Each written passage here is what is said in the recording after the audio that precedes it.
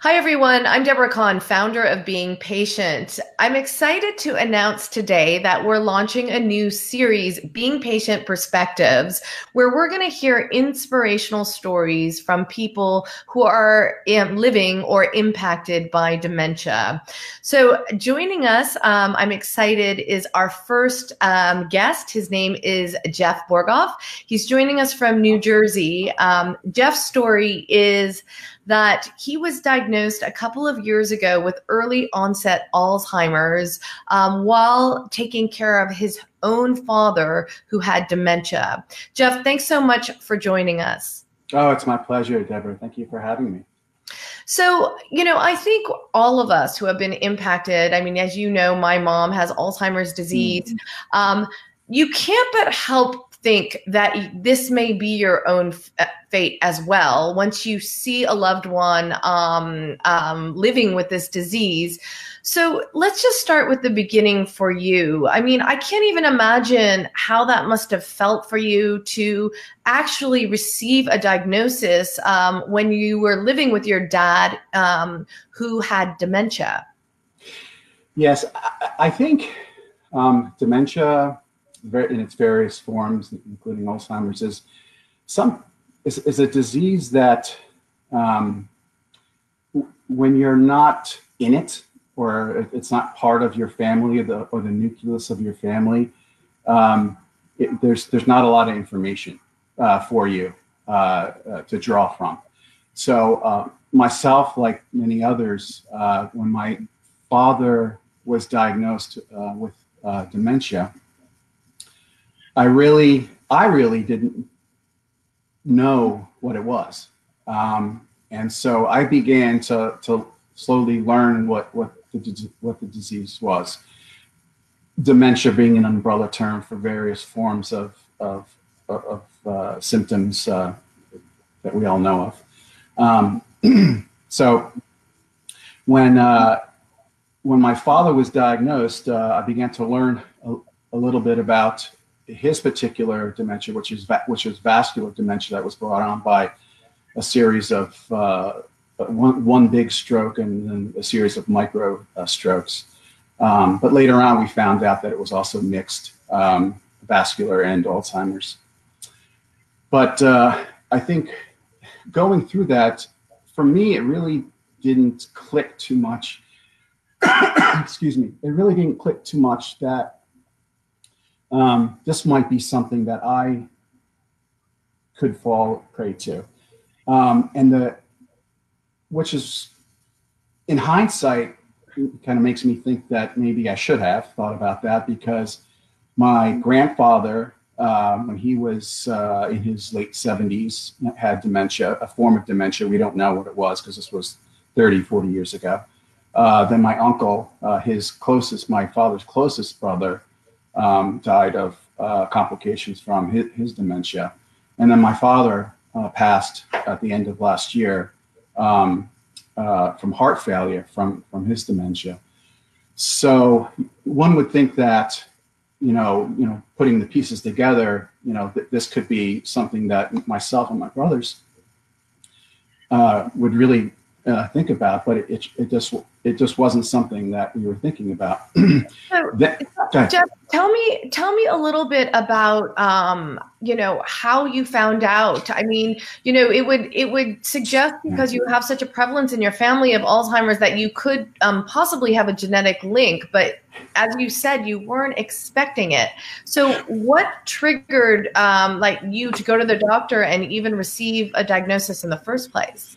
So the first thing is that my father is the youngest of 9, and only my father, his father, and his brother closest to him had any form of dementia. The others just passed of natural causes. So, it wasn't one of those things that we're thinking, okay, there's a genetic component here. For me, what got me to a neurologist was actually the fact that I was beginning to struggle with cognitive and memory issues in my work, and the type of work I was doing, which was it was a very complicated type of work, software development.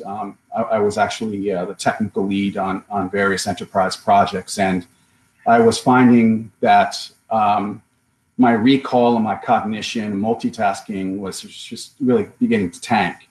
So what did that look like exactly at work? So, were you forgetting things, parts of projects, or how did that manifest? I was forgetting things, like what somebody had said. I was interpreting things incorrectly. I was having difficulty juggling multiple tasks at the same time, which I used to be fantastic at, years ago. And so it really was, I was really beginning to struggle. And the way that it was manifesting itself to me was, okay, so I'm approaching 50, or I'm 51 years old now. And here I got a bunch of guys working in my team or with me who are just out of college, with computer science degrees. And, they're grabbing this up a lot quicker than I am. And I said, well, maybe I'm just getting older. And I said, but honestly, that wasn't it. It wasn't. I was trying to blame it on something other than the obvious, which was I was beginning to show symptoms of Alzheimer's. So at that point, I was beginning to get very stressed out and very anxious about it, and it began to manifest itself physically. And the way that it began to manifest it was that my face began to twitch. I was getting this almost like a nervous twitch in my face. And then shortly after that, I began to get my face began to droop. So they thought I was having you had a stroke almost? Like when you say droop, was it one side? What it was one side. Yeah, so they were thinking maybe Bell's palsy, or maybe I was having a stroke or something like that. So I got to the doctor, and I went, and the first neurologist diagnosed me with epilepsy. So I was on epileptic medicine for months, and then that wasn't helping. And then I went to another another medical center, and they said it wasn't epilepsy. They didn't know what it was. Honestly, I think I went to 4 or 5 different medical hospitals. The issue is that each one of them was trying to help me and trying to diagnose me in their specialty, right? So one person was trying to diagnose me in a movement issue because I was twitching a lot. So he was looking at it from a movement specialist. Another person was looking at it from a epileptic specialist, and so on and so forth. Until finally, my wife and I said, we got to go to a doctor who can really tell us what's going on. And so we ended up. Go ahead. No, I was wondering at that time, were you cognizant? Were you saying, oh, something's wrong with my memory? Because we hear about this a lot, this misdiagnosis, especially when you're in your early 50s. Most people aren't thinking, oh, it's Alzheimer's, right? That's for 80-something-year-olds. So sure. So who put the 2 and 2 together? I think in my particular situation, it wasn't so much my memory. Memory is short-term memory is a thing that most people kind of associate with Alzheimer's dementia because it usually, from what I've learned, it usually affects the hippocampus first, and then that's where your short-term memories is stored or processed, and so what happens is your short-term memory or your memory is the thing that people sort of associate with a dementia or Alzheimer's. For me, it wasn't that. For me, it was cognition. Processing of steps, multitasking. My balance was off a little bit. I had these movements. So the symptoms of dementia or Alzheimer's can vary. It's a pretty large spectrum, and memory is just really one of the symptoms that can be affected by the various forms of dementia. So we finally got to the hospital where I was officially diagnosed. It was Columbia Medical Center of Neurology. And she spent about, when I say she, Dr. Karen Bell, if I'm allowed to use names, So we spent about 2.5 hours. She really spent a lot of time with me and asked me a lot of questions, really did a lot of observational things. And I had a neuropsychological exam, which I tanked on. They did a spinal tap because they checked me for Huntington's disease and Creutzfeldt-Jakob's disease. But they also tested the spinal fluid for the tau protein, and they actually found a little bit of it, which is a byproduct of the Alzheimer's disease. So at that point, she said, yeah, this is definitely Alzheimer's. When I got the news, that's began the second part of my life. So that, I mean, I'm assuming you must have been in shock, not thinking that you were going to get Alzheimer's to get this diagnosis. I mean, you know, I guess no one can really prepare for that diagnosis, but especially in your case, it must have been very shocking. It was. Part of me, prior to that, part of me was like, am I going crazy? I feel like there's something wrong with me. But it's like an invisible disease. It's like an invisible thing. Just like you can't see it, but I know something's wrong. But am I going?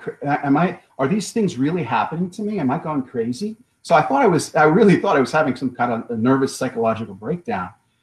But my wife is telling me the whole time. She goes, Jeff, you're not. There's something wrong with you. There's something wrong with you. It's not psychological. There's a physical thing going on in your brain. They always say, if you want to really understand if something's wrong, ask the people closest to you, right? It's like, and she knew. Yeah, exactly. Yeah. Like any differences in what they pick up means that there's, you know, there is possibly a problem that exists. Yeah. And my wife was really dogged too. She would not take "I don't know" from any of the doctors for an answer. She said, if you can't tell me what's wrong with my husband, I'm going someplace else. And that's what we did until we found the right one. But I've actually forgotten what your question was. No, I was just commenting.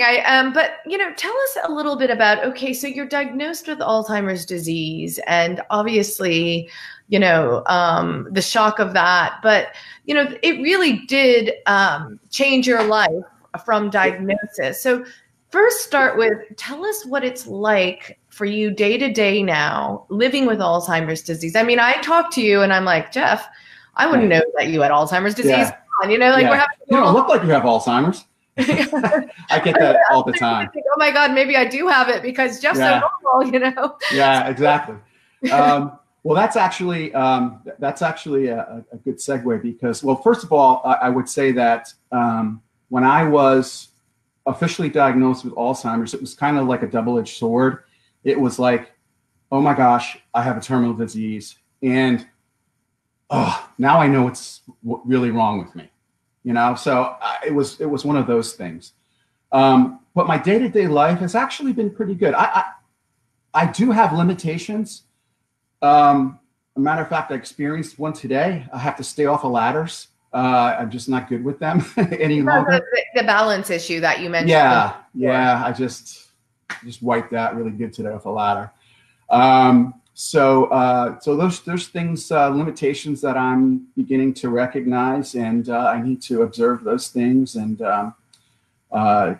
understand that, this is my life now. But there are other things where I am very active in from a day-to-day basis. I've really kind of brought over a lot of the skill sets that I was acquiring over the 20 years in my information technology profession to do, websites and social media and all of that. I kind of wrapped into a very purposeful Alzheimer's awareness and advocacy lifestyle. Did you keep working after you were diagnosed for a little while, or did you feel like you had to quit? What happened? I didn't feel like I had to quit, but I was encouraged by my neurologist and my wife to retire, and it had a lot to do with the fact that number one, they really couldn't find a position for me in the company with what I was doing before. So I would have had to have taken a lower paying salary. But the more important thing was that my wife and the neurologist didn't want me to have that continued level of stress and anxiety, because that's really unhealthy for me with my Alzheimer's. Yeah.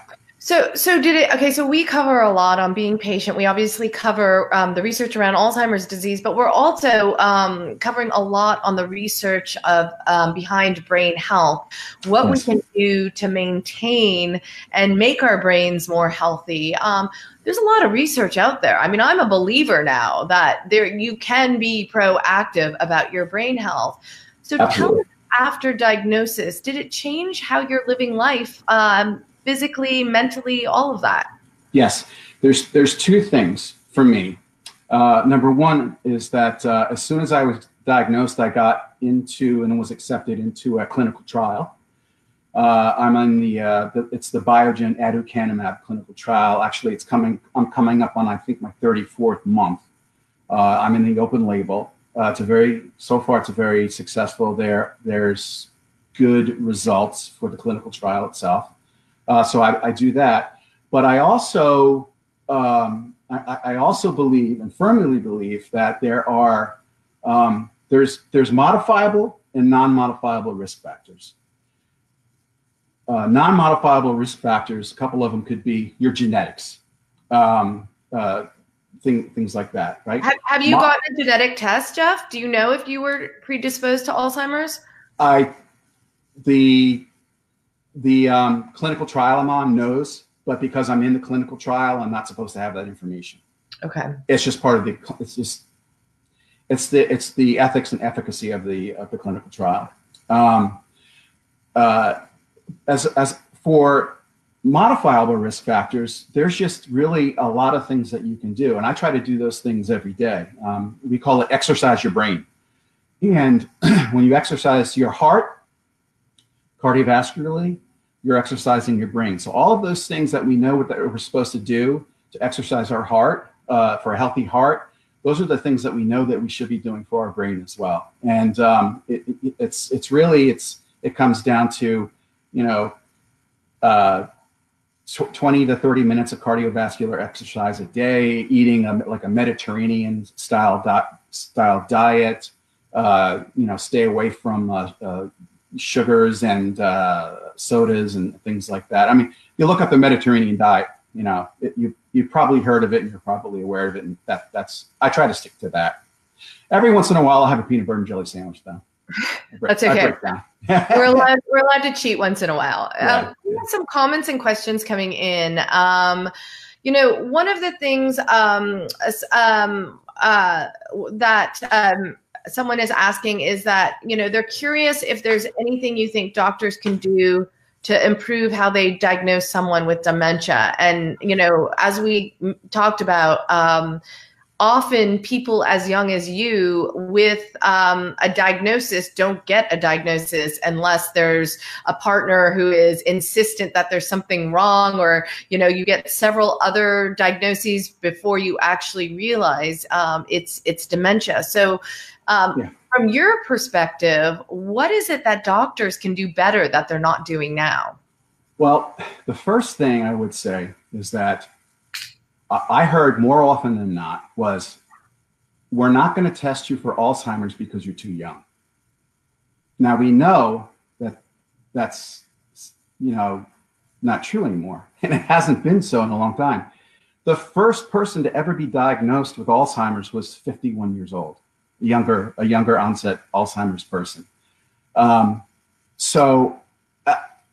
It's really surprising to me that in our society, our culture now, that we still have to go down that year and a half of diagnoses to try to figure out if it's Alzheimer's or not.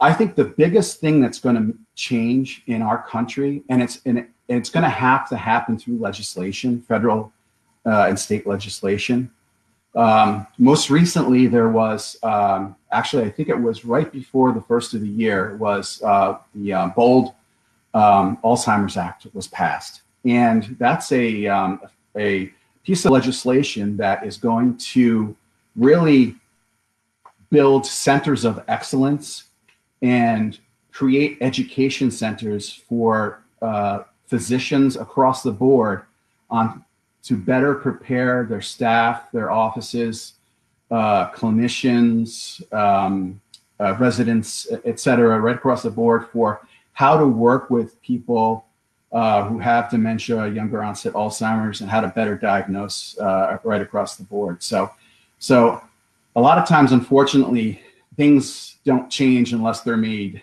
a law. But the BOLD Alzheimer's Act is one that it's definitely going to do that. Okay, and we have another question from a viewer saying, you mentioned you had brothers. Have they been tested since your diagnosis? Fascinating to explore the link between pure genetics versus environment, lifestyle, and experience. You know, my brothers have not been tested. My mom did get a genetic test from one of the online sites, the online DNA sites, and she does not have the genetic precursors. So I'm always thinking about whether or not it was environmental, because my father and his brother and his father and myself, we all worked in the same business, which was environmental. It was a type of environmental business. My older brother and younger brother did work there as well, but I don't think that they have ever entertained the idea of getting a genetics test. But I too am very interested in the whole genetic component of it. But again, because I'm in the clinical trial, it's really something I kind of have to stay away from at this point. Yeah, no, understandable. So another question has come in saying a viewer said, he wants to thank you for your generosity and sharing your personal experiences. So being in the Biogen study, are there limitations and other things you may want to try?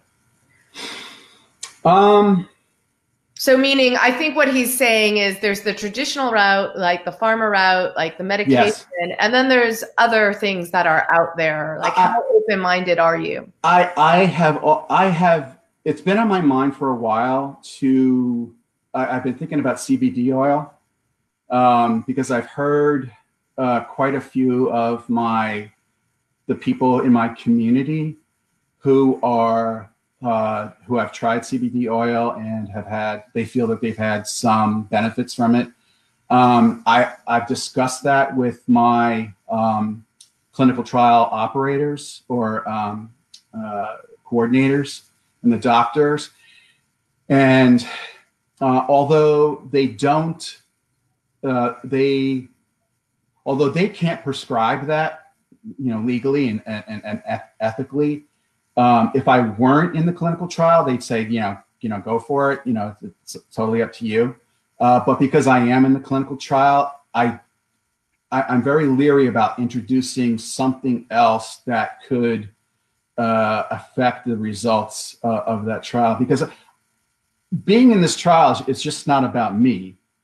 It's the efficacy of me being in this trial is whether or not this trial is going to work for, hundreds or thousands or potentially millions of other people too. So anything that I do, with regard to me being in this trial, I always have to consider, what am I doing to affect or skew the results of this trial that could affect other people? And that's Jeff, the advocate, talking. So tell us about what gives you purpose in life now. I mean, that sounds kind of like a strange question to ask, but you're a person living with Alzheimer's disease. You've changed your life to advocacy. So what lies ahead for you? Where's the future for Jeff? I've always considered myself to be a servant leader and serving other people first, putting other people before myself. Um, Obviously that starts with your family, your wife, your children, but it really extends out to the larger community. When I was diagnosed with Alzheimer's, that became my new purpose. My new purpose wasn't, coding, writing software, to, to develop an enterprise system any longer. My new purpose, or the thing that was purposeful to me, that really was about servant leadership and being a servant was, okay, what's the greatest impact that I can have on my family and my micro and macro community, and the way that I do that is by serving in an awareness and advocacy role and helping other people that are living with this disease. I once a month I run a memory cafe where we host it, and we have people come in who are living with Alzheimer's or various forms of dementia, and we come in and we don't call it a support group. It's a place, it's a time that we can get together and kind of leave the disease at the door, talk about it if we want to, but we do things like this weekend we're having a memory cafe and we're doing painting. I've never really painted, so it's something new to learn. It's a new activity. It's stimulus. It'll fire up some new neurons that I didn't know were there, and hopefully help some other people. So that's kind of what my new purpose is. Jeff, what do you tell people who come to you and say, I just got a diagnosis? What do you say to them? Well, the first thing I say to them is I try to understand their story, because everyone has a story. Everyone has a unique story of how they got to where they are.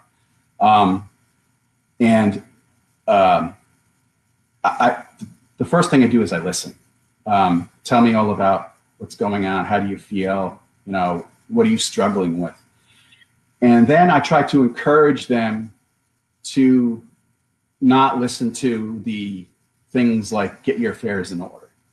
I try to encourage them to let them know that they are still here and they can continue to contribute if they want to.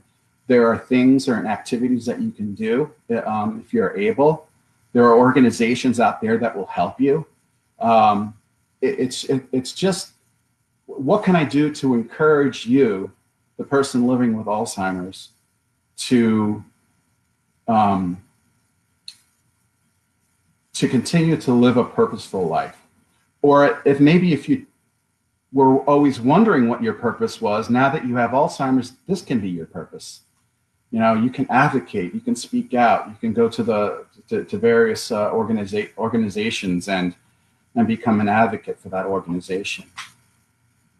So thank you so much, Jeff, for sharing your story. A main purpose we launched Being Patient Perspectives is to hear from people like you. And I can honestly say you're living proof that an Alzheimer's diagnosis doesn't mean it's all over. I mean, you're living life to its fullest and truly inspirational. So we really thank you so much for sharing your story.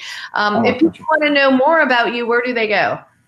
Well, they can go, the best place to go is probably borghoff.com.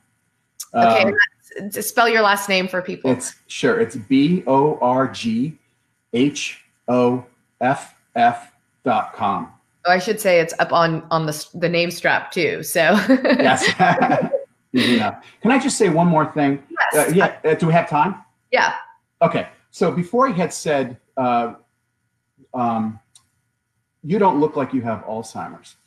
I meant to say something about that. And I think this is very important, because a lot of times when someone says to a person who has Alzheimer's or dementia that you don't look like you have Alzheimer's, you don't look like you have dementia.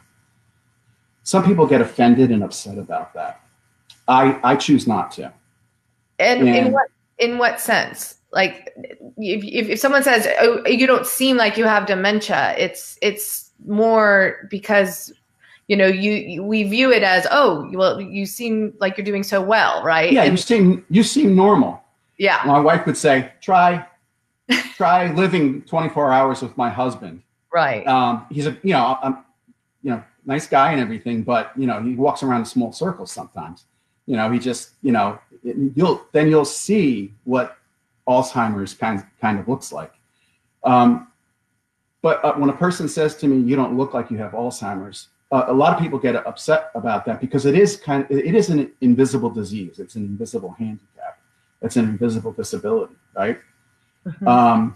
I choose not to get offended at that. What I do is I use that to me, that's a great segue to telling somebody or helping somebody understand what Alzheimer's is and what dementia is.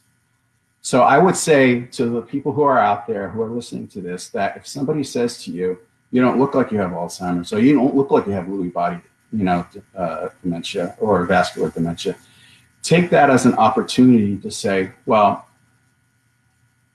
what does a person with diabetes look like?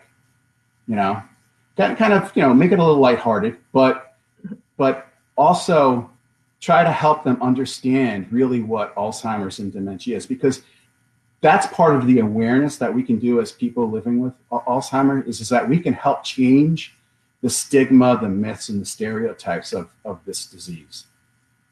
Absolutely. And thank you so much for sharing that thought, because I think that's a really important one. And as I discussed with you previously to this discussion, I was saying how, the worst part about Alzheimer's to me, from my perspective, looking at my mom, is she feels diminished by the disease. Yes. Like she's not who she used to be. Yes. So I think that you raise a really important and valid point. It's like to be able to communicate what it's like to live with this disease can help people around you to really understand and to better interact for all that matters. Absolutely. Indeed. So thank you. Thank you so much, Jeff. We're really happy that you joined us and shared your story. And to those of you who want to know more about Jeff Borghoff, you could go to borghoff.com on his website, which has his story and his advocacy work. We at Being Patient will post these interviews on our website, beingpatient.com, and we will bring you more of the voice of people impacted or who have Alzheimer's disease from their perspective. So thanks very much for joining us. Deborah and beingpatient.com. Thank you so much for this opportunity to speak to you and use my voice for advocacy. Appreciate it. Thanks, Jeff.